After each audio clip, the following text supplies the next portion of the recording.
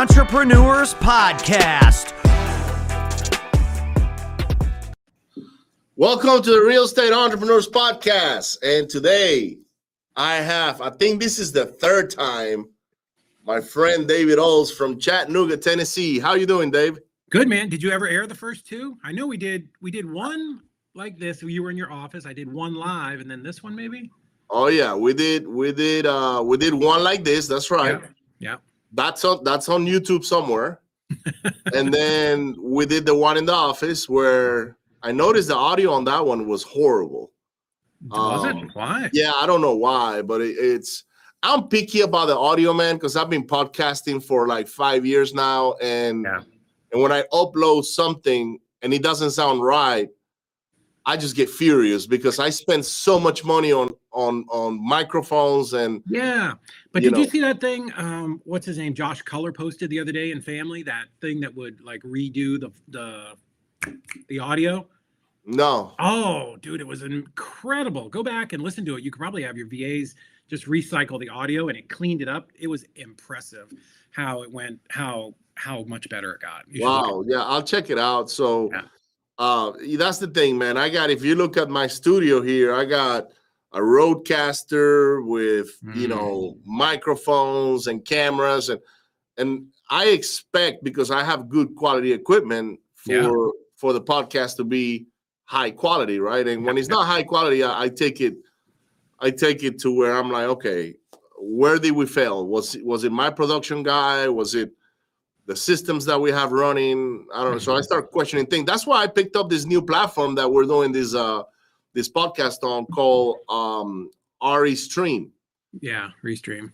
Yeah, Restream or whatever. Yeah, because the I call it the REI stream. So, you're just making it your own. You think you're going to white label that? It's an REI stream, right? Like so. But yeah, Restream, and I really like it. I enjoy it. I think this is the way I'm going to start podcasting from now on. Yeah. A lot of people cannot come to the office it's tough because they got to get plane tickets and fly in and out or whatnot.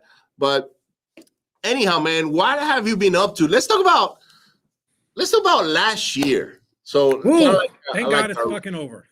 Yeah, that's what I got to say about 2022. December 31st, I was so happy. Like New Year's Eve, I was like, done. 2022 is gone. Man, all you saw me was just assholes and elbows running out of 2023. Man, I wanted out of that, or 2022. I wanted out as bad as possible. Yeah, man, it was a tough year. Tough year for wholesaling. Great for our other businesses, but the wholesaling business, it was certainly a struggle. And that's definitely something most people don't talk about in the Instagram guru / influencer world, right? It's all Rolexes and Lambos. But we know all those guys, and it was definitely a struggle, as honestly I've been predicting for a long time. When you start to go through that market shift, you lose the equilibrium in the market between buyers and sellers, and sellers' expectations are just so high. Buyers get overly conservative, and until you bridge that gap and get back to equilibrium, which I think we're getting back to now. I mean, it's just a struggle to find the quantity of deals like we were getting before. Yeah, I was telling you offline when before we started the stream that we didn't do the amount of deals that we normally did in a year. Yeah. For us, average was anywhere from 100 to 150. That's average. Yeah. Last year we came way too short on our revenue.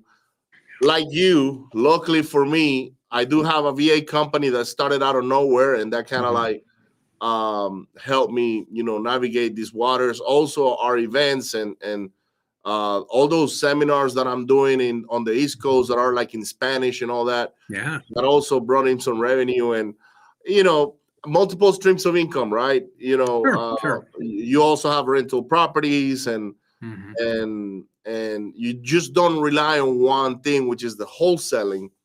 You're diversifies, but let's talk about 2022, man. Sure. Because 2022 was coming up on like a lot of people made a lot of money on the first 2 quarters. Mm-hmm. Absolutely. Right? And for those of you that don't understand what a quarter is, the year is divided in 4 quarters. Each one of them in how many months? Three. 3 months. So January, February, and March is Q1. April, May, and June is Q2. Yep. And on up till then, everything was beautiful. Like especially the guys that were selling to hedge funds and locking up deals at 90% to sell it for 98%. I mean, we saw a lot of crazy things, right? Yeah, for sure. And that was, I feel like I knew that was an unsustainable model. And we were never the super big hedge fund people. That was never, wasn't that we didn't want to. It never, for some reason, happened for us. Like that wasn't our model. And a lot of people say they were selling these places to hedge funds for 50, 60 grand. Maybe they were, maybe they weren't. I don't know, man. There's a lot of bullshit in our industry. Yeah. It's hard to tell who's telling the truth and who's not. But for us, first 2 quarters were good. And, as you know, the year before we had gone through a little restructuring. So, we were growing. We were adding people to the team. Some of them were the right people. Some of them weren't. And, like in all small businesses, of course, we have churn. We have turnover with people. And about the middle of the year before it kind of really started, we sort of wiped out our acquisition staff and started bringing in new people, brought in some new training. We hired Eric Klein to do our acquisitions training. And, and then just the bottom sort of fell out. So for us, just a lot of things happened all at once. But the good news is the team that we have now survived all of that. We still made some money. September, October, November were just abysmal months. And, December kicked back off pretty good. And, we're back on track here for January. Good to hear, man. So same thing happened to us. Aside from the team, like that was not my challenge last year. My challenge was, so we relied a lot on texting for marketing, right? And those texting rules started changing real fast. And the things that we were able to get away with on the first 2 quarters, we couldn't get away with on the last 2 quarters because our systems got shut down. That's actually another side of revenue that I lost was the texting revenue. Right. But we're back on track now. We should be texting already or next week. We found a way to get reactivated and be completely compliant and legal. So we will be doing that next week. But aside from that, we stopped marketing through texting probably somewhere around August, maybe, and that completely delayed our own marketing channels bringing deals in. So we were relying a lot on JVs. Thank God we have a very heavy JV Dispo operation. And actually right now, we probably have 12 to 15 contracts that are all JVs. Yeah. So those JVs were helping us, keep some revenue coming and not be bled 100% from like guys like you that I know Charles had like 67 contracts, and he called me one day and he said, man, I'm canceling almost half of them because they were either too high or whatever. But there were multiple things happening last year. Last year was a weird year. Like on your case, you were restructuring your team. And you probably build it and rebuild it maybe 2 or 3 times. Well, right? I think you're gee whiz, sure. Anybody that's in a small business, you're constantly taking that team and either like a Rubik's Cube, twisting it, turning it, trying to get it right, or like clay. You're always molding it to try to find the right people. And I've been hiring people for 30-something years, in different industries and, retail and, manufacturing and stuff. And, it's like a tenant, right? Same thing. You bring somebody in, you think they're going to be great. You can test them. You can do all the stuff you want. Maybe they're right for the job. Maybe they're not. And I used to get really hung up on that. Like, oh God, I hired another one. It didn't work. I'm like such a failure. And, our mutual friend, Steve Richards, that runs Team Architects, we were on a call one time and he said, God, what did he say? Something like, they did a survey of Fortune 500 companies and the average employee only lasted 18 months. And those are Fortune 500 companies that have the greatest HR people from every Ivy League school running their companies. like the fact that a small business, we have somebody to last 4 to 6, 7 months, and then they turn over is not terrible. That's just the nature of what we do. And you throw on the top of that these are sales type people, right? Because we don't have this churn in our transactions company, because that's very stable business. But sales where you're held to a standard, and you have to be producing. Not everybody's built for that. Yeah, in my case, I went overseas, so I all my salespeople, they're kind of like employee-minded oriented, if you will. So, and they like the steady paycheck, they like the commission, because we have a hybrid. But overseas doesn't kill me when I have a bad month. Right. Here, if I would have had a sales floor in the Houston office, I would have probably had to wipe off people like somewhere around October or November, because we weren't just closing enough deals. Yeah. Well, I'll tell you, we do have a sales floor, and it was a struggle. Anybody that's telling you it wasn't a struggle is full of crap, I'm telling you. Well, for me, it was a struggle too, because I still have payroll overseas, right? So just because it's overseas, that doesn't mean it doesn't hurt. It does hurt, because you're still in the 5 figures, somewhere in the middle. It's high 5 figures. It's not low 5 figures. Yeah. So, it's maybe I don't have a payroll that's 6 figures like some guys. They in between marketing and payroll, they're over $100,000 to $200,000 per month. Yeah, I'm happy I'm not there, and I don't want to get there right now. Like that, I don't think this is the moment to do that, unless you're doing PPC and your PPC is turning and burning real fast, right? Some guys do amazing with PPC. I am going to start doing PPC using actually Brandon Bateman, who's coming to our event. Oh, okay. He's coming to the event, and he's going to speak on PPC stuff, I guess. Yeah. And I've heard a lot of great things about him, and I'm going to give him the chance to run my PPC campaigns. I just haven't made up my mind on when that's going to happen yet, because it has a lot to do with my team. My team is used to nurture leads with SMS and cold calling. Right. So when you go to PPC and those are inbound leads, your response time has to be very fast. Yeah. So I have to we've done that.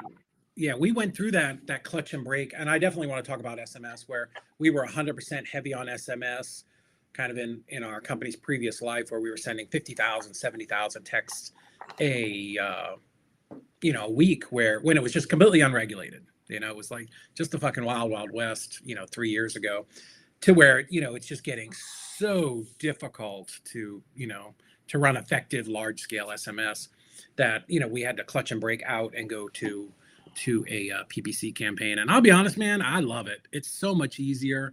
It's just I don't spend my day filled with people coming in the office saying, well, what list next, what city next, what because your data burn is so extensive on SMS. I mean, you're just burning through cities like Grant took Richmond. So PPC, we like it. It's we about once a quarter I sit down, I evaluate the markets that we're in. Where are the leads coming from, that are actually closing. And then, let's say Houston was on our list or whatever, right? Well, we've got no leads from Houston. We're obviously close no deals. Let's kill Houston and add Raleigh, North Carolina, right? So it's just very easy to manage. And then you can just turn the dial up slowly but surely, Good deal, man. And what about Easy, man? So a lot of people don't even know you own Easy REI Closings, which is a transactional coordinating company that service people like me. So tell me about Easy, man. What's Easy if I'm somebody that's looking to maybe add a TC to my team, why would I go to Easy and not get a TC? Well, you definitely can. Here's what I tell people. You can change your own oil, or you can go to Jiffy Lube. You can go to the grocery store tonight and buy all the stuff to make yourself some pasta, or you can go to Olive Garden. Let me say this. One way or the other, if you are going to grow your business past 2 to 3 deals per month, you're going to have to start outsourcing some things, right? Not just and when I say outsourcing, let's just say you bring somebody into your office, right? Somebody's going to handle texting. Somebody's going to handle acquisitions. Somebody's going to handle the the transactions, right? Because there's a lot of bits and pieces and parts that go into getting these deals closed. And, the one thing that we do as investors, right? We go after people who are in what? Distress, which is awesome, right? They need help. That's our job as investors. We're here to help sellers. But typically, those people that are in distress, it's bankruptcy, foreclosure, divorce, tax liens, bankruptcy, all the shit, right? We reach into the bottom of the lead bucket and scrape off of the bottom. And that's awesome because one, they are motivated. Two, it's an easier conversion cycle than somebody who has no motivation. But on the flip side, here's the thing, you have to be able to clear those deals. All those problems, those pain points that you targeted, well, they have to be cleaned up on the other side, and somebody has to be able to do it. And what we found, because we've been doing this for 20 years, new investors struggle with that, right? I struggled with that when I was new. I remember going to a title company and taking in a contract, and the attorney's like, no, we can't do this. And I'd be like, well, throw that contract and, throw it out because, this guy, his opinion was we couldn't close it. And we just got really good at asking the question, well, what can we do? So anyways, the whole idea behind Easy REI Closings is we act as the virtual transaction coordinator for wholesalers and investors all across the country. We're the only company that works in all 50 states and does all transaction types, whether it's novations, wraps, sub-to, wholesale, land contracts, lease options, all of that stuff. So our whole goal is very simple, very simple. I want to help you as the investor do more deals and make more money next year, right? We just want to spin that wheel faster and faster and faster because that's the thing that's the most important to you, right?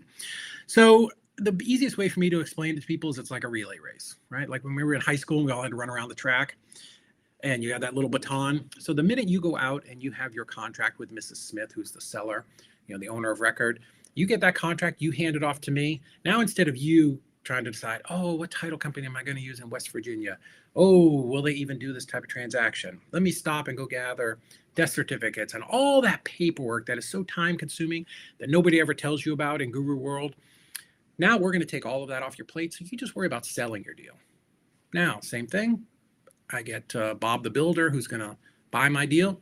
Just give that contract to us. We'll talk to Bob. And then now we're going to coordinate everything with the title company so that you don't have to worry about that. You're just going to, the question for you is going to be, do you want a check or a wire, right? We're going to schedule the closing. We're going to help to do anything that we can to clear the title within reason, right? Like obviously we can't fly to Nebraska to knock on somebody's door, but anything that we can do to, help this thing get done quicker. And what happens is we found that a lot of people that come in and, come as clients that are doing 2 to 3 deals a month. Well, now they can do 6, 7, 8 deals a month because that 20 or 30% of their brain power that was messing around with paperwork and nonsense, now they're focused on doing more deals, talking to more sellers, talking to more buyers, making more money. We have a great question here, David. Now, he meant, what do you think, Lenin Alvarado, who's actually coming to attend Growth? Awesome. He's coming from New Jersey. What do you think happened to the shifted in the industry after Q2? Sure. We're going to talk about that in a minute, Lenin. So stay tuned because I want to ask a couple other questions to David about Easy. And shout out to Carlos Rodriguez, who's saying, what's up? Basically, so excited for the event in February. That one is Facebook user. I don't know who that is. But yeah, we're excited too. David is coming, and he's always bringing his crew. But anyhow, so Easy is a transaction coordinating company that's helping not only wholesalers but also other types of investors, right? We're going to start working with realtors here probably middle to end of Q2, since we're talking about quarters. And then we've also started the search for to be able to open our own title company. That's like actually new news. I haven't talked about that anyplace. Wow. We've started working, interviewing with some kind of nationwide title companies where they sort of not franchises, but anyways, where we can buy into that. So that's something that we're looking to have in place by the end of the year. Awesome, man. Congratulations. I hope it happens soon. By the way, you still need to talk to Mike Steyer with I know. they can probably help you with that. Yeah. So Yeah, because what happens is, we close 60 to 80 deals right now per month for investors. And, our goal is to be at, 500 clients within the next 18 months. So even at a conservative number, that's 1,000 closings per month. So we need to have a little more control over it. So we're going to probably get into the title business at some point. We had a meeting yesterday with a local title company. I've seen actually people going to the title business and exiting even the other business they came from because it's very profitable. It's cookie cutter, even though there's a lot of nuances on title, how to clear title and do it correctly and all that. But you can tap into the regular market where you're now marketing to agents that are bringing you cookie cutter houses that Easy don't stuff. have that many problems, right? Those are easy. So it opens up a whole new world for you. I tell people all the time, man, like, because we're all wholesaling today, right? Like you got a wholesaling operation. I have one, and our friends that are usually that we're hanging out with have one.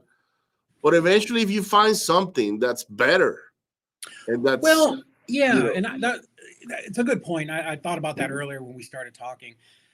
Wholesaling is an amazing place for everybody to start because it's very low risk, doesn't cost a lot of money. Like literally, you could do this with no money. That's how we started.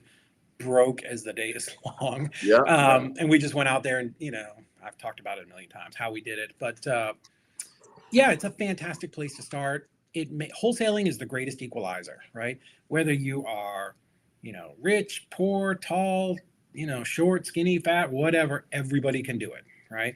And you don't even need to leave your house. It's a little more difficult, but like you can do it. So it's a great place to start. And, very few people do it for 13 years. I've done it because I'm too dumb to quit. But, it's this great pillar that you can build other businesses around. So for us, we started with wholesaling and then we added rentals. And then we added, when the market was right, we added rehabs.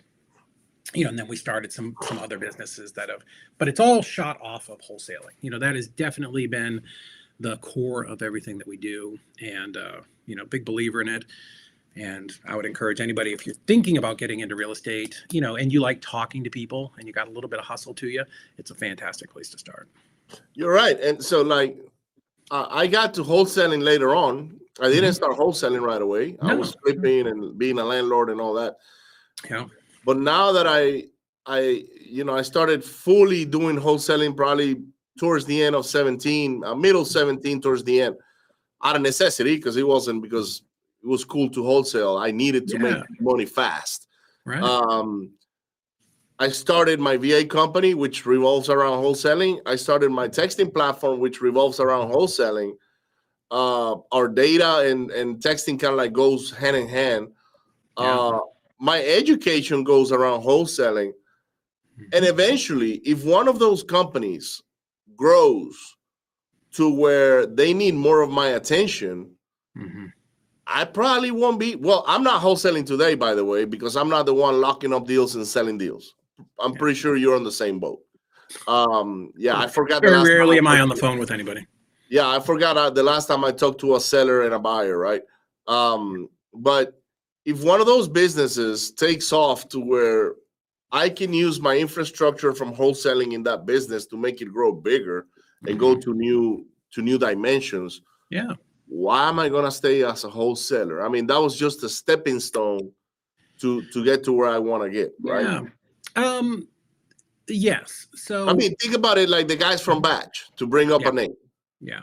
Are they wholesaling today? No. They're going through development. They've definitely moved on, right? They moved on, and their business grew to where they're like, you know what? Why am I wasting time doing this thing where my energy and time can be invested in something that grows bigger? Yeah. Right? Yeah. The thing that nobody talks about with wholesaling is on a small scale, it's very profitable, incredibly profitable. But then everybody wants to scale. And I explain to people, like, you'll make less money your first year or two scaling because you've got whether you're going to do VA route or whatever you're going to do, like there's cost of infrastructure and people and, that cost that wasn't there before. And then there's learning curve. Like even with a great coach, you or me or somebody that's going to help them do that, there's still just the learning curve because all of us do things just a little bit differently. And that's the great thing about real estate. You can do your business however you want. And then you get it to a higher level like we've both had. And then, but that's expensive, right? There's no, like, now you're on the wheel, you're on the hamster wheel, and you have to keep that wheel moving constantly. And, a mentor of mine, most people don't know because it was a long time ago when he was really started. It was Kenny Rushing out of Tampa.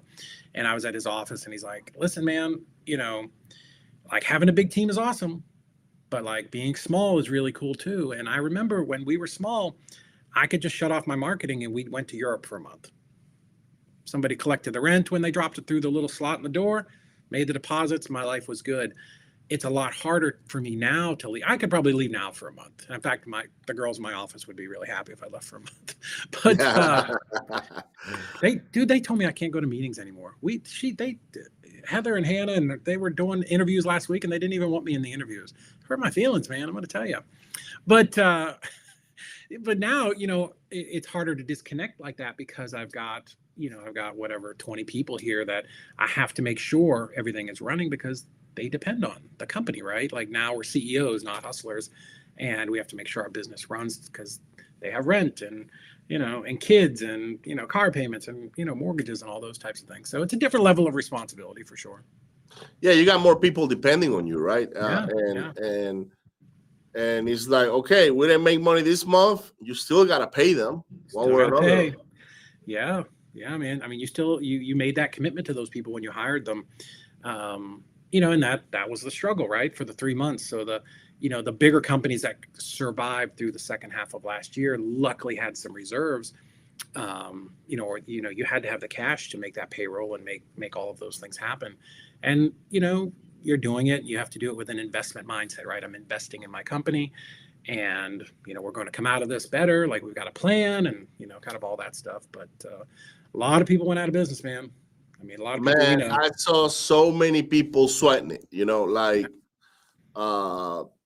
But this is a great question that Lenin asked, right? So I'm gonna bring the question back up, which is, what do you think happened on the second quarter? Right, multiple things happened.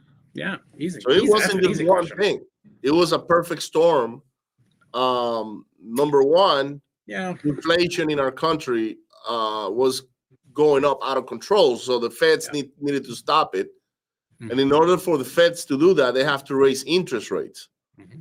When you raise interest rates, now buying power is reduced. Yeah. And also panic comes into play. Like people think the world is going to end, and it's not going to end. Trust me. Yeah. We're still these things happen. It's very predictable. You can always look back. And I don't even think that we're going to take a big drop. I think we pretty much plateaued, right? And I think we're going to probably start to see increases again the second half of this year. But 100%, you cannot go straight up and to the right forever, right? Like anybody that wants to call this a political thing is crazy. You just can't print money forever and lend money at 1%. You will 100% run the economy into the wall. You'll just blow it up. So somebody had to do something. Was it the right thing? Fuck, I don't know, man. I'm not an economist. That's not my thing. But yeah, I mean, something had to happen. I mean, when you see the price of cars, vehicles. Dude, I just bought one. I know. Appreciate. That's crazy. That's when you know something is wrong because vehicles don't appreciate. Not in this country. Yeah. Vehicles only appreciate in countries that have an out of control inflation. That's true. Okay. And that's what was happening here. Our inflation was out of control. Yeah. So I sold my wife's Jeep and we made money on it. I was getting yellow letters for my Jeep Gladiator when I still had it last year. Yellow fucking letters for a car. That was crazy, dude. Wow. It was insane. So somebody had to do something. So, and this is the thing because I've been doing this for 20 years and been through a couple market corrections. This is different from 2008, 2007, 2008, 2009. 100% different. Not the same thing. These fucking banana heads that are on, social media saying it's the end of the world and foreclosures are up 300% are just I don't know, fucking looking for Well, attention. there's a lot of them. I mean, I was looking this morning on PropStream at a pre-foreclosures in New Jersey. Man, there's a ton of them. There's like 600 of them in one county, and another 500 on the county next to it. So, but nationwide, dude, we're still, even though we're up 300%, we were at like 1,000% low. You know what I mean? So we're still not anywhere. I've got a report from auction.com that somebody sent me.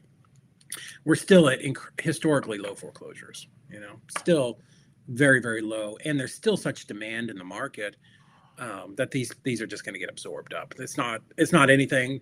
We're not going to be out there like investors making offers like we did before. No. These are all going directly to brokers. 2008. No, it's not going to go back to that. Okay. Because number one, the banks, they know that when they foreclose on a property, now they got to pay taxes on it. They got to put insurance on it, and they got to get squatters out of the way. Right. That's the problem they don't want to deal with. Yeah. So they're smarter. The guys that were around in 2007, 8 are still around today. Last time they didn't know what the fuck to do with all these properties. Now they know, which is why they were doing all this forbearance. Because again, not a banker, but once they start to foreclose on a property, it's tagged as bad debt, and that affects their lending ability, right? So it's in a bank's best interest to try to work it out with you, right? So that's why they were doing all this forbearance and things. And that, you know, and you want to keep good assets on the books, right? You know, banks pulling back a lot of properties and having to set up these REO property or departments and foreclosure, like that's very expensive. You know, at the end of the day, it's not like they're making a lot of money. So yeah, I mean, we're definitely going to see some. But so here's what happened last time, because you know we went through it and we were investing, is when we were at the top of the market. We didn't see, you know, it's like we were on the train tracks. We sort of knew something was happening, but we couldn't see how close the train was, right? You didn't have a good feel for it. And the drop that we went through almost overnight probably took almost a year before, right? It's just a very slow burn until the legs just finally got kicked out from underneath us in real early 2009. And I remember being in RIAs back then, and all the gurus were running around teaching. I got to quit saying that like it's a derogatory term. All the people that were teaching real estate education, you know, they were teaching how to buy foreclosures and stuff like that. And us too, right? We were on that plan. We were on subject to. We were buying leads from Foreclosure Daily. Well, what happened is for years, banks finally were starting to take these properties back, and they just flooded the market all at once. And in a place like Florida, it just decimated the economy, right? So the difference between then and now is today, what's different that we didn't have in 2009? Fucking social media, Snapchat, Instagram, Snapadoodle, you know, all the things, right? 14, 24-hour news channels. Back then, you only had Dan Rather, which was depressing enough if you watched him at 6:30 talking about how they didn't know if the economy was going to open up the next day. So what happened this time is all of a sudden the Fed raises rates, and then poof, like it fucking stopped. It was like somebody pulled the emergency brake for investors, because today, what's the difference? Like all investors are very keyed into what's going on, right? So they immediately just stopped. Like everybody panicked and just stopped. Now, what happened is, you know, we had equilibrium. All of a sudden, buyers are, you know, on the bell curve. Buyers are like, oh, there's a problem. I need to buy with more spread if I'm going to buy at all. Sellers are like, hey, my neighbor's house sold for, you know, $10 billion last week. You know, we're still good. And it just has taken time for those sellers to realize, you know, that the market's not where it was. And then once they come down and we have equilibrium again, then we're good. Because it doesn't matter if we're at the top or the bottom, right? Wholesalers, investors, we can make money because everybody's got an equal expectation of what the market is. When it was high, that's cool. Sellers knew they were on top of the world. Buyers knew they were going to overpay. Everybody knew. Now that we're back down at the bottom, like now we can help the sellers that need to be helped because they're reasonable, and the buyers have the same expectation of where pricing is. That brings up a good question. I'm going to show you here by Lenin, right? Lenin is brand new. He's a newbie. He's about to get his first contract. Nice. Okay, he's one of my students. He's on my community. Okay, the Hispanic community. So I teach them in Spanish how to wholesale and prospect and all that. And he's got a question, which is very valid. Is it a good time now for newcomers like us? Yes. So let me tell you, when I started wholesaling, it was in mid-June 2009, which could be the shittiest time in history to go back and look at the market. But here's what I'll tell you. One of the reasons that we're so successful now is because we really got good at sorry, one of my monitors is going.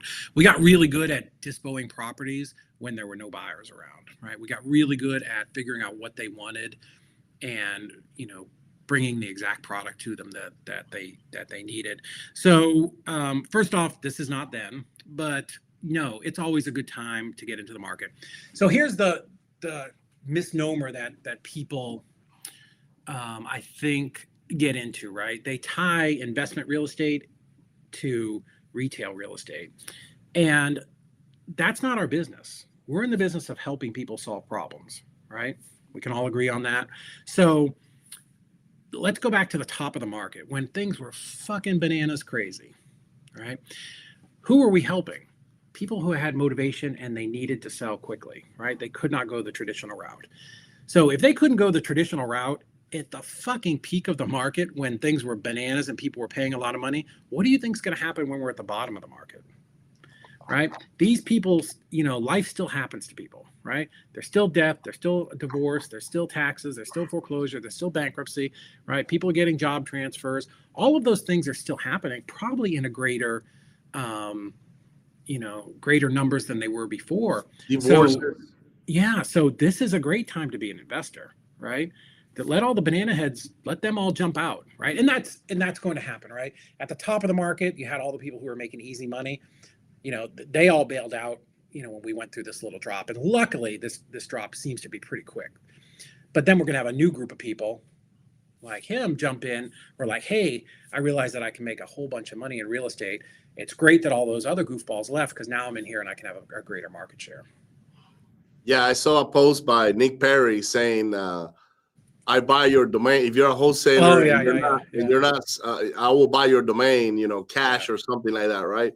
Yeah. Because he knows that, there is a lot of those guys that came in, made a little bit of money, and now that things are going back to normal, where you actually have to put in your time, you have to actually make the calls, pick up the phone, do the dials, and do the grunt work. Yeah. Some of those posers are going to leave. Oh, so many. Or most of them will leave, right? And then guys like us, which we're just going to adjust to whatever is going on in the market, period. Yeah. Unless your transactional company grows so big that it requires all your attention, then you're going to exit a wholesaling operation because it makes no sense time-wise for you to be there, right? Yeah, I'm going to tell you, dude, that's probably a thing that's going to happen this year. And I have really mixed feelings about it. I was talking to Heather yesterday, my VP of operations, like that's going to probably happen this year. And after doing it for 13 years, it was hard enough to stop rehabbing, but to stop wholesaling, man, I'm not sure how I feel about that because I love it. Like I love the business, I like doing all that stuff, but there's only so much bandwidth, right? As our coaching increases and, speaking and, we're running around all over the country, doing great events like yours. And then, the transaction company, which 3X'd last year, which will probably 5X this year. There's just, you've only got so much attention span to give to different things. Yeah. Shout out to Manjot. He came to the last event. He's coming to the next one. He's awesome, enjoying the conversation. He's excited that he's coming to the next event, but it happens, David. And in my case, as long as I'm teaching wholesaling, I will be involved in wholesaling one way or another, right? Because I like to put my money where my mouth is, basically. Right. Hey, this is what I'm doing right now, and it works for me. It's going to work for you as well. Yep. I'm not like some of those gurus that we both know that they teach it, but they don't practice it. And they love collecting the fees from their students. Man. I can't do that. Morally, that I cannot go that route. So as long as I'm teaching wholesaling to people, even if it's one person, I better be doing it, right? Yeah, no, I agree. And there's a lot of those people out there. There's a lot of them. So many big names. Yeah, the big names, they're out there, and they're teaching this, but they're not doing it. And when you're going through struggles, they just don't. How can they assist you? Can't relate, right? Like, how can they help you if you're going through a struggle? Hey, my marketing campaign is not working. Yeah. What am I doing wrong, right? Well, just try this other thing, right? And they're just copying what someone else is doing. Yeah. Because they're in the circle, they're in the circuit, I would call it. Yeah. So they know cold calling is done this way, bandit science is done this other way. Yeah. PPC, just go do PPC. That's the answer, right? No, it's not the answer, because this guy got an affiliate code and use him, right? Yeah, now all of a sudden you see somebody pushing PPC like crazy because they just got an affiliate code and they're just making money that way. Yeah. Now, I do think, I'll be honest, I think PPC is probably the future. And let's talk about this, because you're super heavy SMS guy. I think it's pretty much dead. I mean, I think it's done, man. I think the government's not going to do away with it, but I think carriers, Verizon, AT&T, Sprint, I think they fucking had enough. I think they've got old ladies like my mother calling them, going, "How do I stop this?" It never stops. Yeah, and it's because people abuse it, right? So I get a message yesterday from this girl. Yeah. I'm not going to mention her name. Ricardo, Twilio shut down my account. And I was like, and she's like, "What are you using?" And I was like, "Well, I'm using my own system right now." And she's like, "How much is it?" And I was like, "Well, it's $13.97 a month." "What? That's crazy. That's too expensive." I said, "Exactly. That's what I want, because I don't want any of you guys that don't know how to text abuse the system." Yeah. And one of the ways we stay compliant is by having a human being behind it. Click, click, right? Human intervention. And then we register the company with 10DLC, which, by the way, if somebody says, "I'm going to sue you," they know exactly what your EIN number is, your address, your company name, the whole 9 yards, right? Yeah. So you're taking risks now that in the past, it was the Wild Wild West, man. Dude, we were there, man. Right? Hey, just put that your 123 Acme LLC and just text, and you're good. Like, no big deal, right? Nobody's gonna ever find you.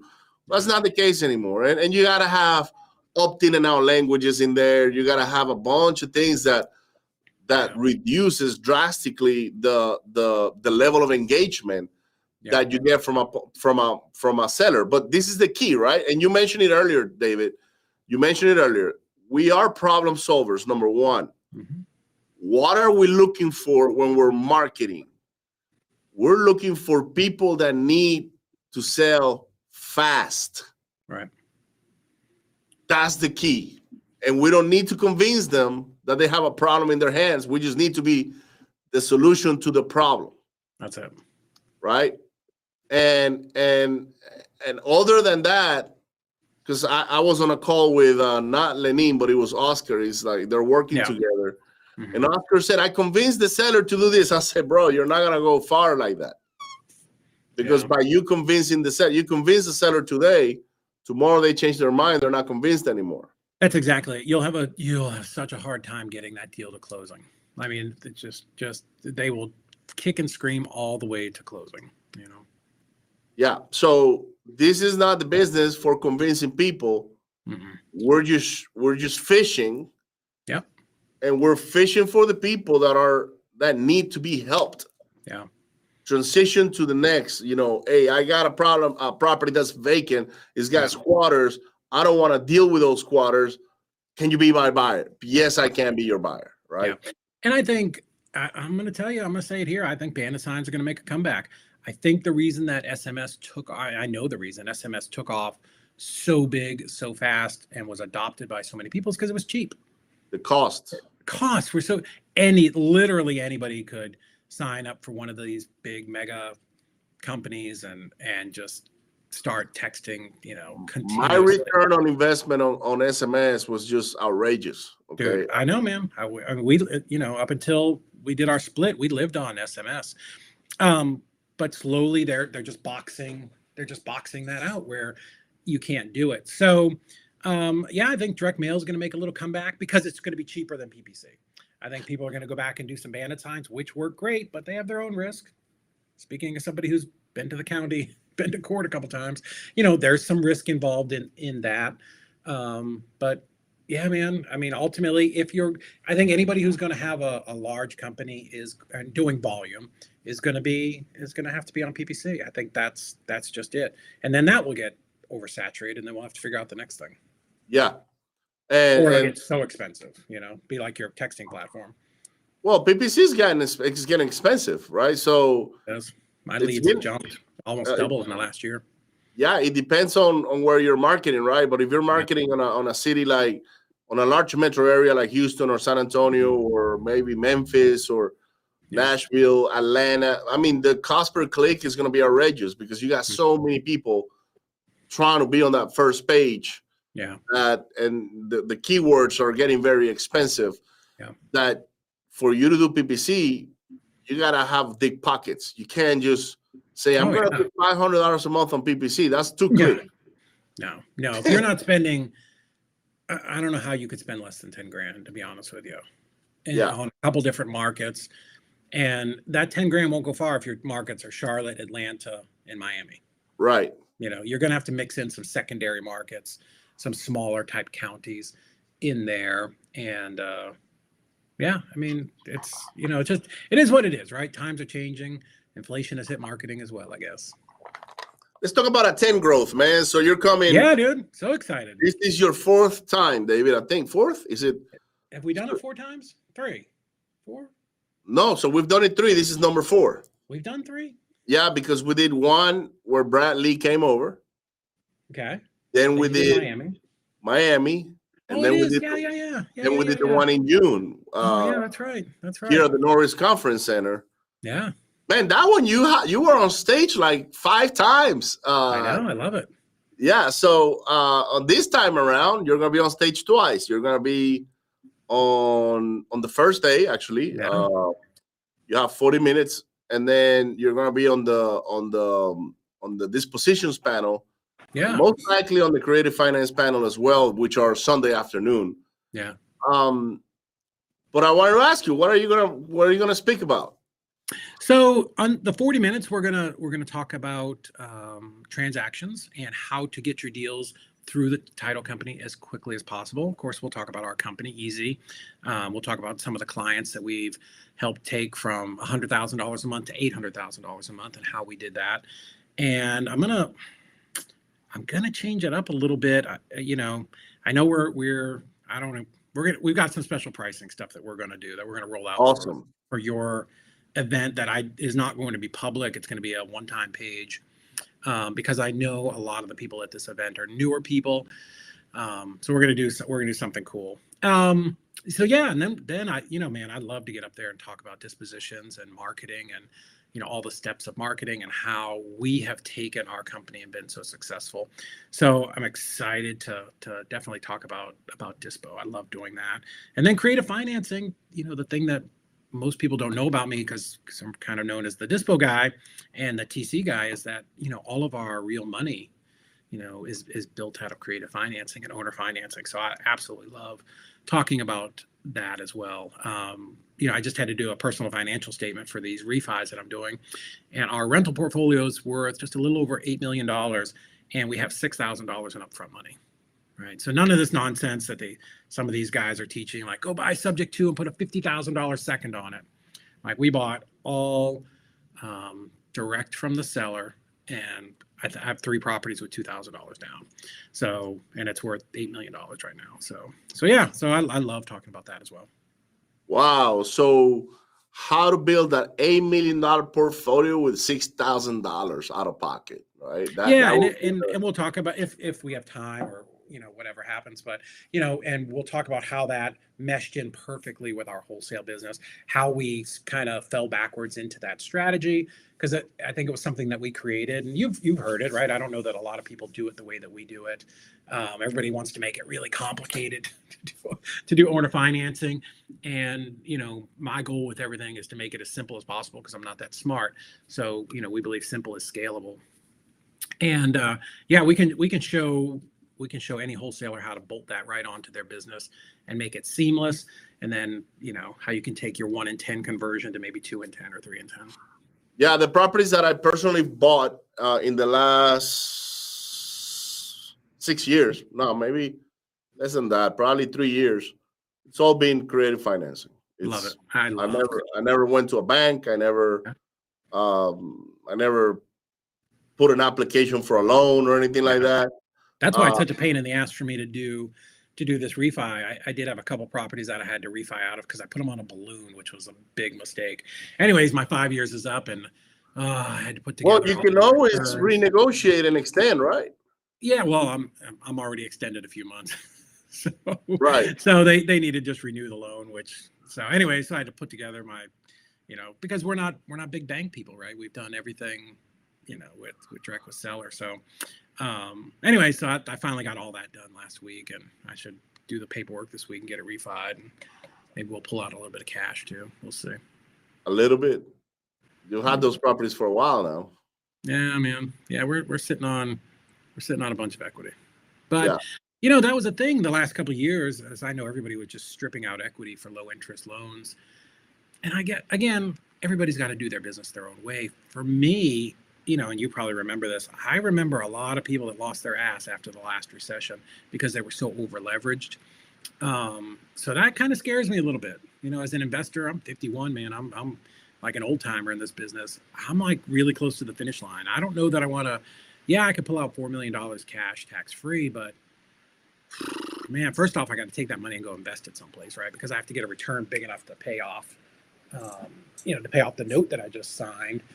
And then, now I'm locked into it for another 20 years of dealing with it. Whereas, I'm done in 7 or 8 years, and I can just put it all with a property manager and go someplace else and collect $50,000 a month. Like, I'm done, if I want to. Yeah, I agree. Or, or if this year wholesaling does very well, you can just start paying off properties, man. And yeah, that's true. Be done with it. I'm actually doing that with 2 properties I have.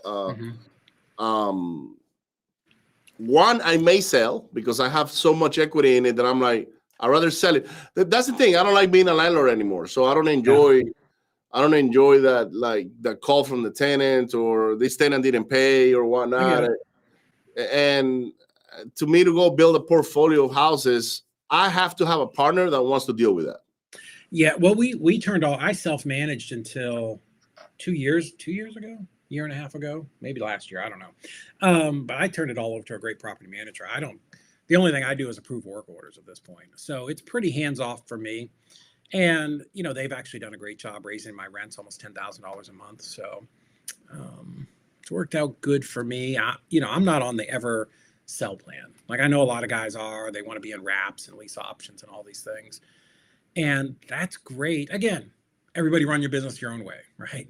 Me and John Jackson love to argue about this. But, my thought is did all this work to find the deal, negotiate the deal, close the deal, get it all lined up. I don't ever want it to pay off and close out, right? I mean, from a buyer, I would much rather rent that and just have cash coming in every single month for 50 years after I'm dead, right? Like I want that generational wealth to leave to our kids and grandkids. So that's just me, but everybody has to do their business their own way. Yeah. Well, David, thank you so much, man, for taking the time today of being here with me and doing another podcast. Guys, don't forget to hit share, like, and subscribe. Go find David at David Olds REI on Instagram, and he's putting all kinds of videos out there on TikTok, Instagram, and Facebook. Look up his company as well. If you're an experienced investor and you're actually doing some transactions and you're in need of a transactional coordinator, why not get a bunch of transactional coordinators that know what they're doing? And that's Easy REI Closings, who's actually sponsored to our event as well. Yeah, and come see them in Houston, man. They're gonna be here February 3, 4, and 5. Come check their hand. Ask them questions personally. David also has vast information on Dispo processes. I learned a lot of my Dispo processes from David and his team. We actually paid a visit to Chattanooga last year. I enjoy that, man. I saw that you were doing a like a end of the year goal setting meetup, and I was looking at my calendar to see how I could fit it, but I was just swamped. Yeah, we're going to start doing a monthly meetup again. I think our next one is the 24th, whatever Tuesday that week is. And I've got a friend of mine that's an appraiser, so we're going to bring him in and talk about the what an appraiser looks at when valuing a property. And I think that'll be very helpful to, wholesalers, right? Because a lot of times they're just out there shooting in the dark. So, I don't get to be as active in my community as real estate community as I used to be, because I travel so much and just get a little busy. So we're going to start doing a monthly meetup here in our office. I've been thinking about that, David. So, I was moving to Florida, and wife had plans approved, the whole 9 yards, right? Yeah. But then I started changing my mind because I wasn't satisfied with the schools that I was finding for the kids. Yeah. And my son loves the school he goes to, and moving him is kind of like doing, it's kind of like doing him a disservice, to be honest with you. Right. And then my daughter will actually get access to the school as well. It's a charter school, so it's not easy to get in. Oh, wow. Yeah. It's one of those schools that are like, you have to apply. They got some sort of selection process or whatnot, and then you get in, right? And then because my son is in the school, my daughter can actually go to the school. So I changed my mind on moving. I said, just more rich guy privilege that you got going on down there in Houston. Yeah. So I said, okay, I'm gonna stay here in Houston. Yeah. But if I stay in Houston, what do I want to do while I'm here now, right? Yeah. Because there's a lot of things that I didn't do last year because I was thinking I was leaving. Right. Like I didn't buy more properties here. I didn't, I didn't think about opening other businesses locally. Yeah. And that's something that I always wanted to do. I wanted to diversify into other ventures, right? So I think we're gonna close the office in March, where the office that you know, because our lease is up. But I'm gonna find a place where I can turn it into an event center. Nice. And maybe start doing monthly meetups and things of that nature. Maybe do my own events in that event center, because we leave a lot of money at the hotels. Oh my gosh, yeah, a lot. Like it's every time we do an event, the hotels takes $50,000 to $60,000 easily. Yeah. So I'm thinking, how can I channel that money to an event center that I can do? And I don't know if you know Philip Vincent, but I do. Yeah. He's got his own event center in St. Louis. How big is it? It's about, I think he told me it's 4,500 or 6,000 square feet, something like that. So that's what we have here is 6,000 square foot. But, you've been here. We're chopped into, it's 3 different offices, the wholesale office, EZ, and the conference room. And I love that conference room, but we're actually hiring 3 new TCs because we're growing so fast.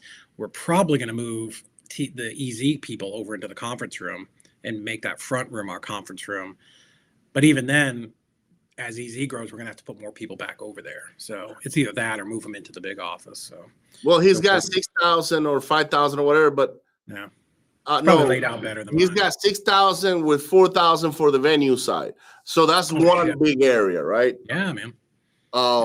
So I've been thinking about doing something like that here. The thing is, my events, you know how we do music all loud, and I don't know that I could do that in an office building because of the noise. So that's a project that I'm starting to embark with Caesar right now. We're thinking about where we want to do this, whether we get a restaurant and turn it into an event center.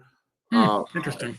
Yeah, and I want to turn it into a profit center too. I just don't want to do my events and that's it. I want to do, I don't know, weddings and things of that nature in there because I own all the equipment already for it. Right. I'd love to have a big center like that. And what I was thinking was, like a separate wing where, a professional podcast studio. Like I did one with Tim Herridge in Dallas. Oh my God. I met him to do his podcast a week or 2 ago. Dude, it was a legit studio. Like it was impressive. I walked in, there was like 5 cameras. We were in the Oprah room. And it was a legit studio. In fact, the Louis Gohmert, the congressman, was coming in there after us with a panel to be filmed. So it was cool. So I'd love to have something like that. Do you take pictures of that? I really didn't. But I was telling our friend Cheek that like next time he's in Dallas, because they'll give you tours to be a client, and dude, they had like 6 studios. It was really impressive. So it'd be worth it it'd be worth the trip to go up there to check it out, to see. I mean, they had a studio, and then there was like a smaller production room with all the dials and all the shit, and then another studio, and it was cool, man. I was impressed. I was a little taken back. I've never been. It was like going to the news TV or channel or whatever. So well, because honestly, I have the equipment. It just doesn't look like that because it's in an office space. It's not organized like. But my stuff, like we have all high quality equipment, right? And but yeah, we're gonna have a podcast studio and things of that nature. Yeah. I think there's an opportunity for that as people realize podcasting and video, and it gets, not everybody. Dude, I just had to go buy a $1,500 camera, and I'm like, what? What? 50? So to have 5 of them, right? Nobody can, and that's a cheap camera. That's not even. Fucking Cheeks running around with $8,000 cameras, a bag full of them. So yeah, I mean, it's expensive to do, and people, I think there's a market for that. It definitely is, brother. So, anyhow, David, thank you so much for being here today, man. We have a lot more. You see, we could be talking here for 3 hours, 4 hours, easily. Yeah, easily. We got so much stuff to talk about, but. Anyhow, guys, don't forget to hit share, like, and subscribe. Attend Growth February 3, 4, and 5. Come see David. Easy area closings and everyone else that's coming to the event is going to be pretty cool, and we're going to have a great time. Killer lineup. Yeah, so thank you for joining us, guys, and we'll see you on the next one. See you guys.